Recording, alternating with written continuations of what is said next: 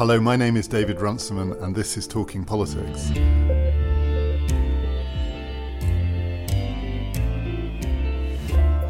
I'm delighted to say we're joined today by John Norton, who is our guide to all things technological and political as well, and also James Williams. And I'm going to get James to introduce himself in a minute, but I'll give you a little background as to why James is here, and he's going to be appearing on this podcast more than once.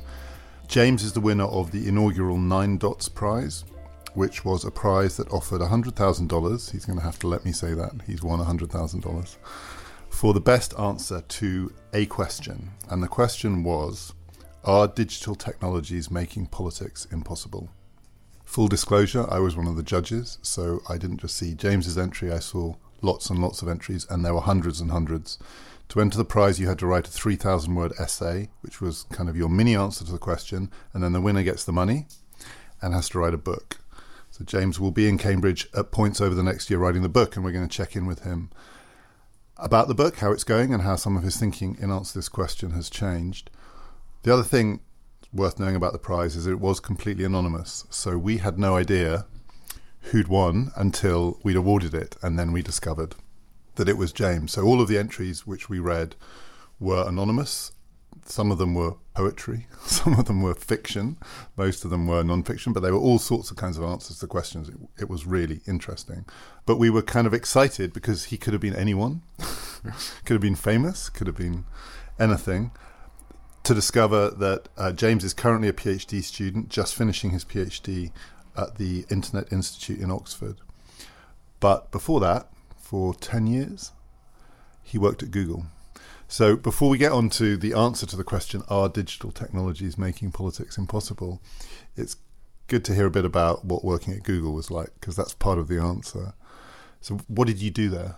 So I worked at Google for just over 10 years, mostly in the advertising space initially, and then later on working on kind of more broadly some advertising kind of processes, products, and strategy, broadly speaking. And it's worth saying that Google, it's not like a company where advertising might be a kind of add-on to the core of the business. Advertising is the business. It's majority of it, yeah, the vast majority. So what was your specific role there? What did they expect you to do? Yeah, so initially it was really helping really large advertisers figure out how to think about advertising in the digital world. And later on, it was kind of being at the intersection of the business side of the ads stuff and then the product side of things. So thinking about which ads products we needed to prioritize and where from a global standpoint. I mean, the primary goal with everything that Google does is to maximize how often and for how long people use the platform. And the advertising side of that is to make sure that the adverts are targeted in a way to maximize revenue or targeted in a way to maximize what the clients want. So advertising is kind of the dominant business model on the internet. And I think this is something that a lot of people don't really recognize. You know, when we use Facebook or Twitter or when you're using Google search, when you're using these free products, they're not really free, you're still paying with your attention. And there are different types of advertising. And I think this is part of the problem right now is that we've lumped a lot of different sort of types of persuasion under this banner of advertising. But a lot of the advertising, it's not sort of trying to privilege your intentions. So like, I want to buy red running shoes, and so the company links me up with someone who's selling red running shoes. It's more of like, I'm on a page doing something, and the advertising is just trying to capture my attention and then maybe hopefully direct it towards something else that I hadn't initially intended. So I think that what I noticed looking across the industry when I was working at Google and since was that this whole, attention economy, as it's sometimes called, was really getting bigger and bigger and more powerful and more persuasive, and it just wasn't on the agenda of society to talk about. Most people don't even understand, that the role ads play in newspaper revenue, which is like the oldest ad-supported media, much less with things like these online products and services. So I think what I really realized was that we need to bring this question of this global competition for people's attention onto the societal agenda to talk about it, because I felt like politics and ethics hadn't really properly addressed it. Bring the competition for people's attention to people's attention. To our attention, exactly, yeah. Just going back to the what it's like to work at Google, you remember the novel by Dave Eggers, The Circle? Because what's very interesting about that novel is that although Dave Eggers swore blind, he had never been to Google and he had never been to Facebook. it seemed to many of us, and to some fairly knowledgeable observers, that it was a very good evocation of the mindset that rules in these organizations. The idea that somehow sharing is what you should do with your information, and secondly, that in a way, I think there's a phrase in the book, that privacy is theft. Is that an accurate representation of the atmosphere in that company? I enjoyed my time at Google a great deal, and I learned a lot while I was there. I still have many friends there. But I think, what I've learned is that, nobody goes into design to make people's lives worse. Nobody wants to create these, effects of distraction or these kind of political problems that I think are our technologies are really kind of contributing to right now. And I think that the values of a lot of these companies are good. I think it's just that sometimes there's a kind of oversimplification of how you get to those values and those goals. And I think there's also kind of something about the model of human nature that is in use. So for instance, a lot of times people might say, okay, well, 100,000 people clicked on this link. That means it must have been valuable for them, must have been important, must have been relevant. And essentially what they're doing is kind of taking evidence of effective persuasion as evidence of intention. It really becomes a philosophical question now. And then you left because, having worked there, you wanted to study the world that was being built, not just by Google, but by this technology. Mm-hmm. So before we get on to your answer to the question, what was the initial goal of what you wanted to study? What was the question that you wanted to answer before the question that you were set by the prize to answer? So, I've always been very optimistic about technology. Growing up, my father worked at Texas Instruments, which made the first 16-bit home computer, which I think, even though it was done by Texas Instruments, I think it was manufactured here in the UK. So I've had a long history in my life of believing in the power of what technology can do. When I was working, at Google, I had this kind of epiphany where I realized that there was more technology in my life than there'd ever been before, but it was kind of getting harder in some new sense to do the stuff I wanted to do with myself. And that didn't seem quite right because, it seems like if technology is for anything, it's for helping us do the things we want to do better. And just to be clear, that wasn't because you were working at Google. That was because you were an inhabitant of the 21st century. Exactly. Trying to function. Yeah, and I think, a way I put this now is that, as Herbert Simon said in the 1970s, like when information becomes abundant, attention becomes the scarce resource. And I think we've approached, both in design and analysis of technologies, we've approached it from the perspective that, what they're doing is managing information fundamentally. And I think what I realized was we weren't really managing information, we were managing attention. And I think that shift in perspective is actually behind a lot of the confusion that's felt today, whether at collective or individual levels. I've really felt like this was a topic that was being ignored. I didn't see a lot of work in ethics or politics on this question of the ethics of attention. And so I wanted to just dive more deeply into it. And so that's why I went to the Oxford Internet Institute to study this. What's been interesting about the discussion post-Simon and until your essay is that most people seem to have treated attention as being some kind of undifferentiated good. And what's really intriguing about your essay for me was the fact that you said, no, it comes in three different types. You have a term for it, the spotlight, which is immediate awareness, and starlight, which is about one's goals and ambitions and the rest of it, and the third one is daylight, which is about reflection. I think it's a very interesting distinction. And as far as I know, nobody's made that before. Is that right? It lines up to some degree with kind of Harry Frankfurt's view of like the human will. And so I think one thing that is being joined here is kind of the question of attention and the question of will. So, if attention is what technologies are competing for, and attention, as William James said, the late 1800s, attention is the essential effort of will. And so then if will is the basis of democracy and of politics, then, the attention economy, a competition for our attention is a competition to shape our will. And I think part of the challenge is that we haven't had a good language for talking about this problem. And so there's kind of this language of attention and distractions. It's like Aldous Huxley even said in Brave New World Revisited that, we'd fail to take into account man's almost infinite appetite for distractions. And I think part of the reason we fail to take them into account is because we just haven't had words for them. Part of what I was trying to do in this essay was piece through that territory using this language of attention and distraction. So yeah, in addition to the direction of your immediate awareness being attention, are there types of attention we have that enable us to pursue our longer term goals and higher values? And is there a way of thinking about our deeper cognitive capacities like, reason, intelligence, reflection as a type of attention. Because most of our discussion has been scrabbling around in the undergrowth about distraction and ignoring the bigger stuff. Exactly. I think when we think of distraction, I think we think of like, I was trying to read a book and then I saw an outrageous Trump tweet and, my phone buzzed and it distracted me from reading. And 23 minutes later I got back to my work. Yeah. If you're lucky. If you're lucky. Speak for yourself. But I think, where we haven't thought about it in terms of distraction is at the level of habits or longer-term goal pursuit.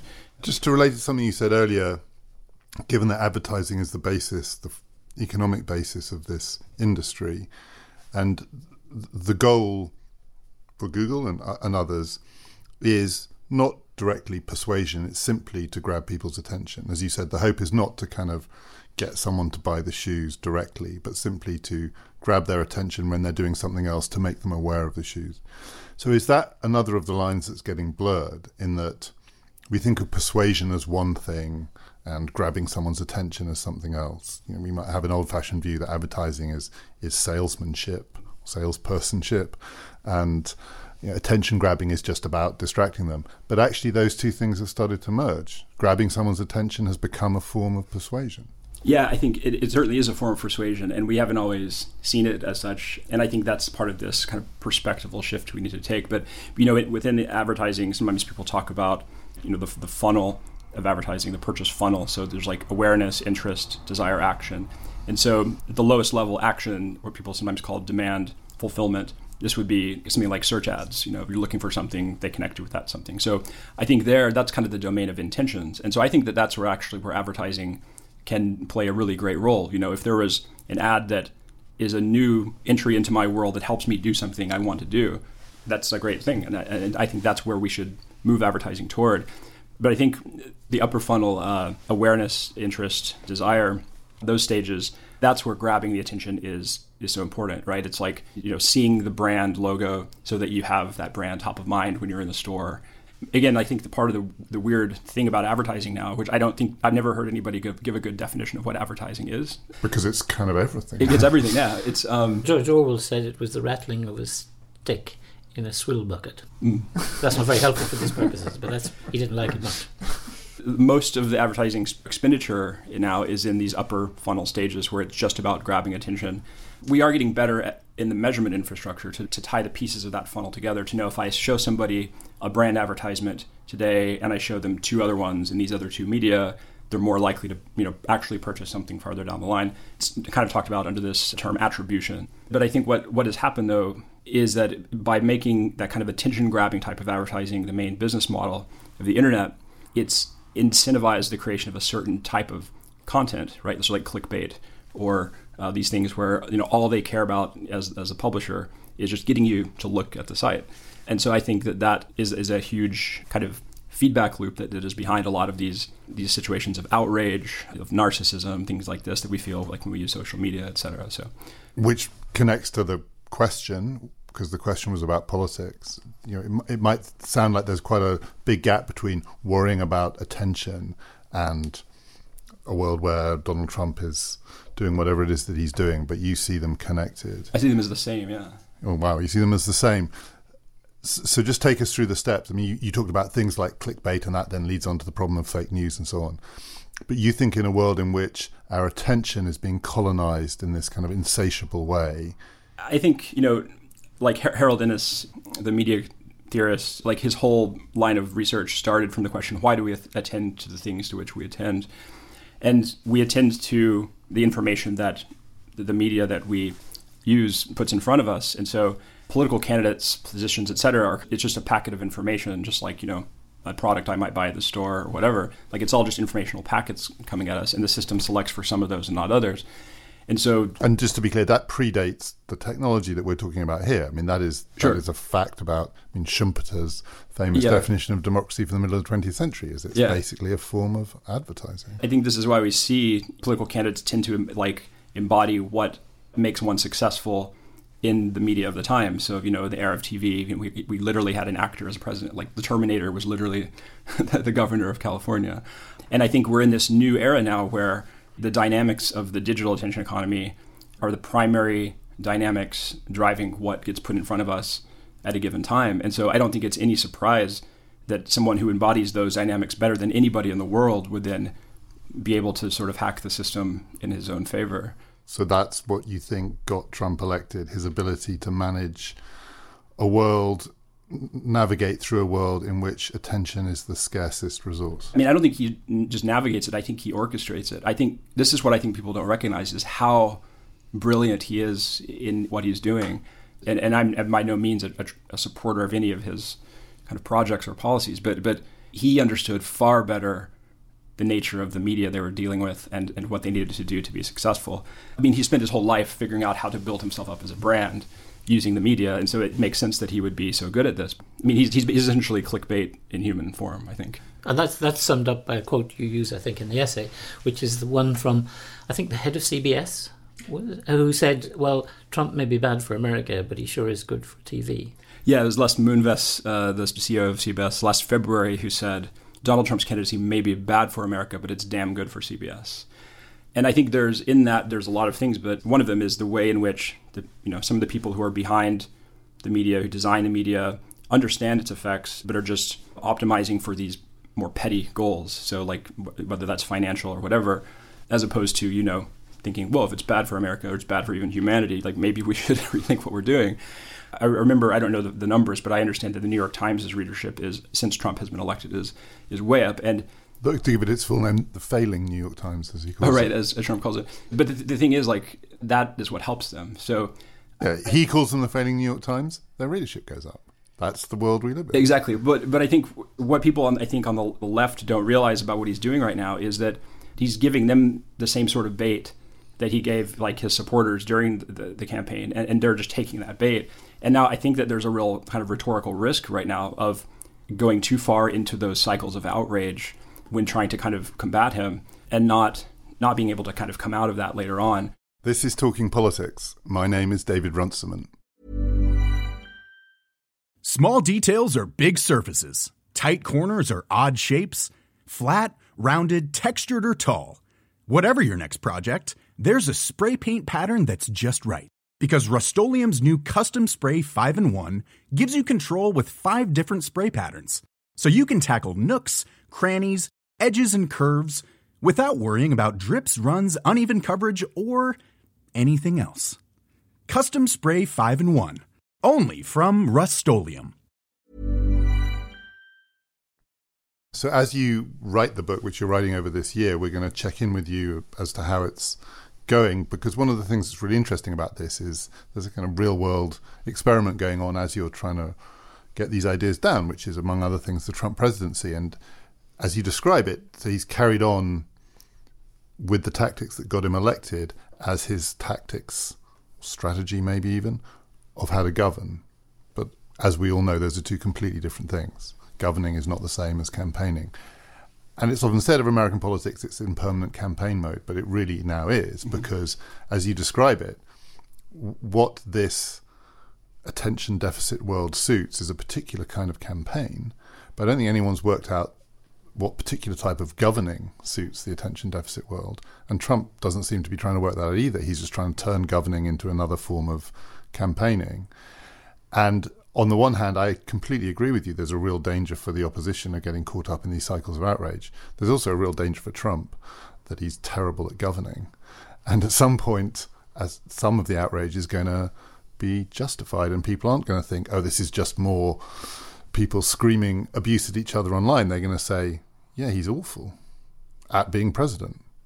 Maybe.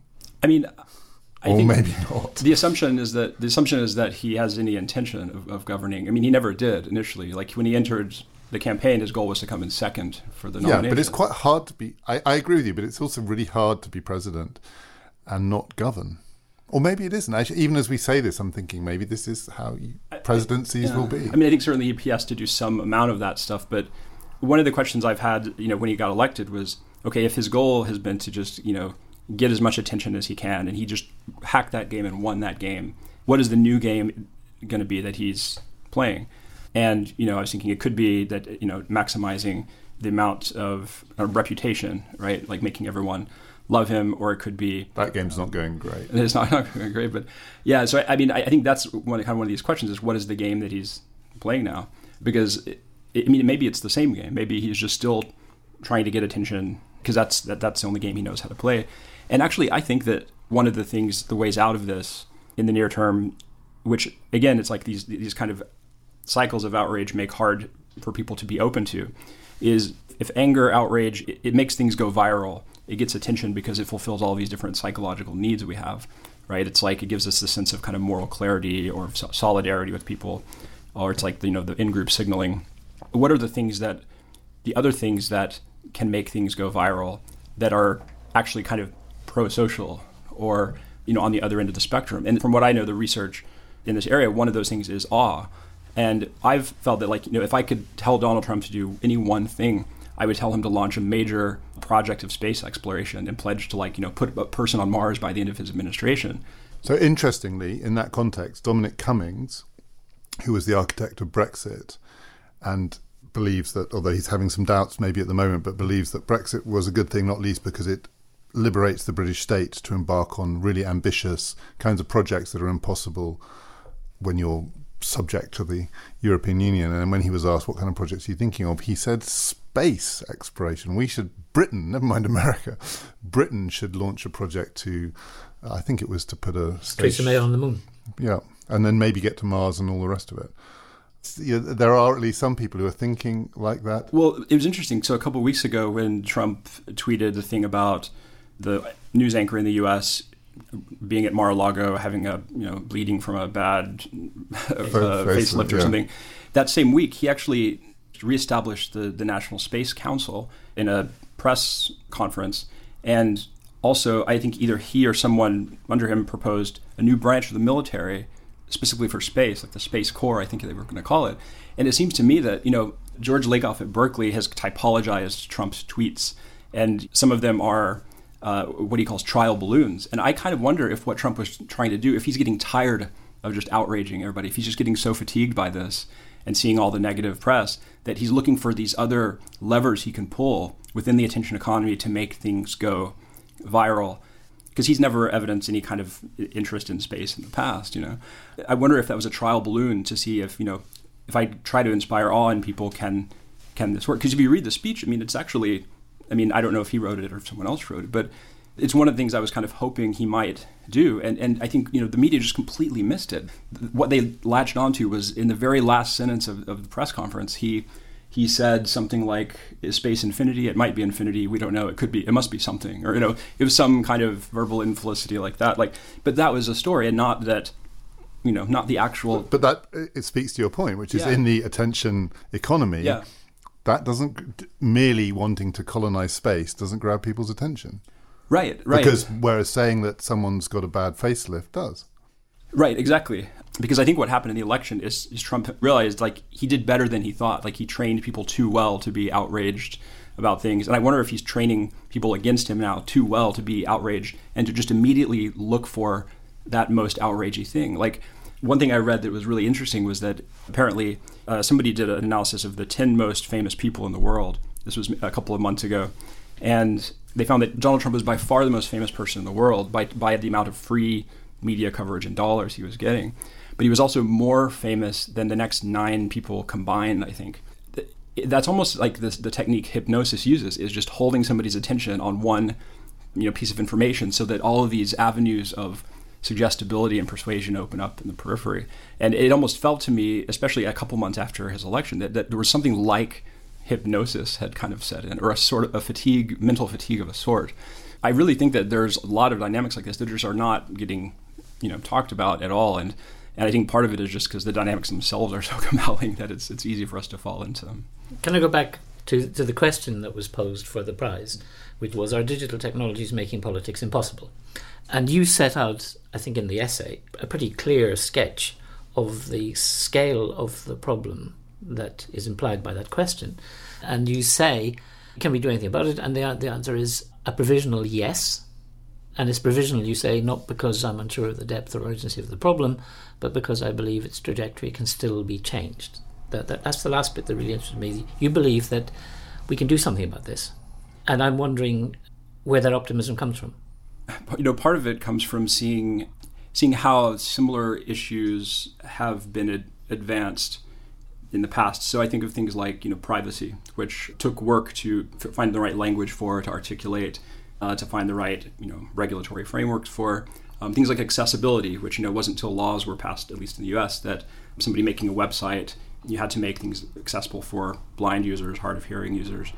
And so I think there is a precedent for improving there. The other thing I see, though, is actually the responses of people who are working in the tech industry. Because, everybody who's in one of these companies, everybody who's a designer, they're also still a user, and they're also still living with the effects of these technologies. And there is a desire there to make things better, to kind of mitigate these negative effects. I think we're just at the very early stages right now of finding the language for talking about like what the problem is. The other thing I think is that like the technology companies and designers, they have the right values too. It's just a matter of how we can sort of help them operationalize those values. Can I push back on that? Sure. I mean, I hear what you say about designers wanting to improve user experience and do good things and the rest of it. But on the other hand, they work for companies whose business models really depend on making their products, their services, more and more addictive. So isn't there a contradiction there? Well, I think part of the solution here is changing the business models, or at least aligning the business models with human goals, human interests, the aims of democracy to the extent that we can. There are a lot of metaphors one could use for the situation, but one good one I think is the environmental metaphor. So companies were polluting the environment, and we didn't even necessarily have a notion of like the environment as a thing to be protected for a long time. But once we had that, it was like a cultural shift. And once we then could measure the pollution going into this river, then we could kind of create a system where, those externalities, we could kind of start taking those into account in the broader, economic view of the situation. And so I think that the externalities here are just kind of, maybe it's our inner environment and not our outer environment.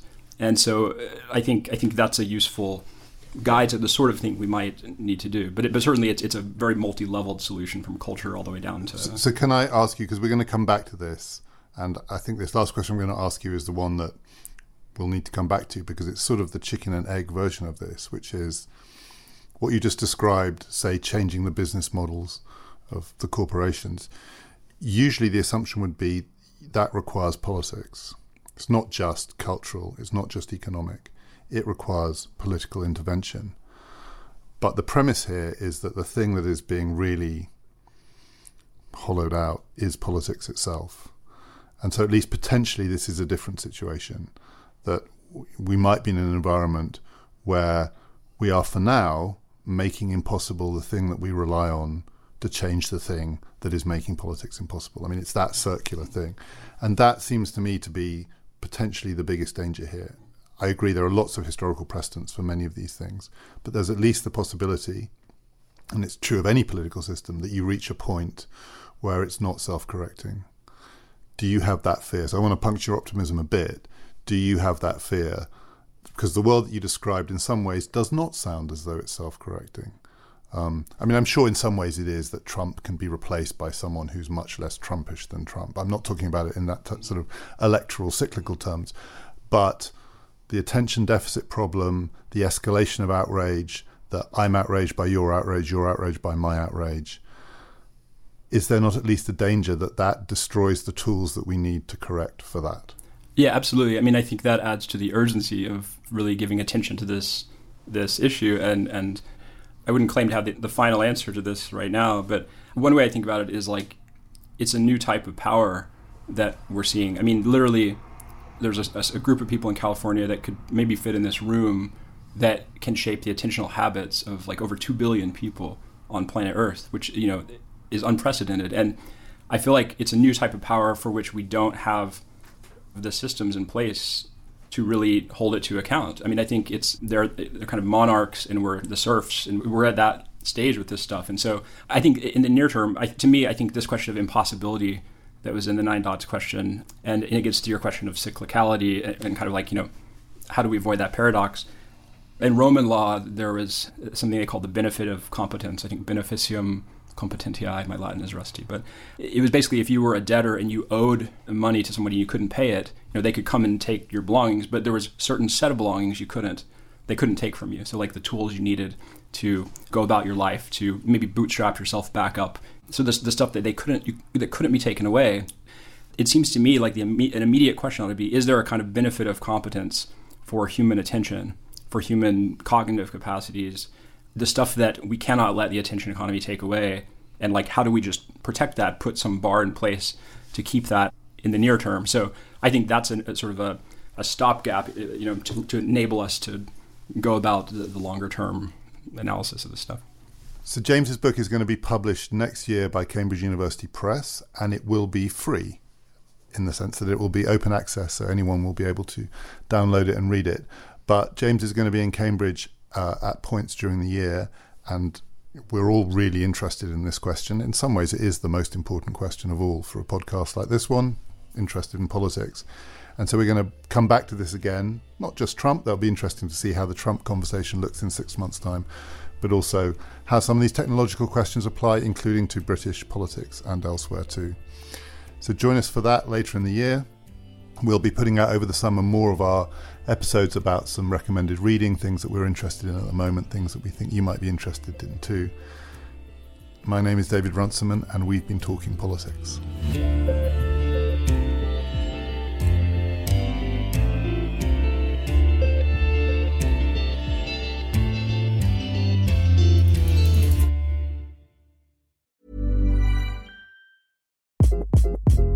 Hi, this is Craig Robinson from Ways to Win, and support for this podcast comes from Invesco QQQ. The future isn't scary. Not realizing its potential, however, could be. Just like on the recruiting trail, I've seen potential come in many forms as a coach. Learn more at Invesco.com/QQQ. Let's rethink possibility. Invesco Distributors, Inc. Acast powers the world's best podcasts. Here's a show that we recommend. Hi, I'm Jessie Cruikshank. Jessie Cruikshank. I host the #1 comedy podcast called Phone a Friend. Girl, let's phone a friend. Not only do I break down the biggest stories in pop culture with guests like Dan Levy and members of NSYNC, I do it with my own personal boy band singing jingles throughout. Because it's my show. It's your show, girl. New episodes of Phone a Friend. Yeah. Drop Thursdays wherever you get your podcasts. So work it, girl, yeah, work it. Okay, that's enough. Acast helps creators launch, grow, and monetize their podcasts everywhere. Acast.com.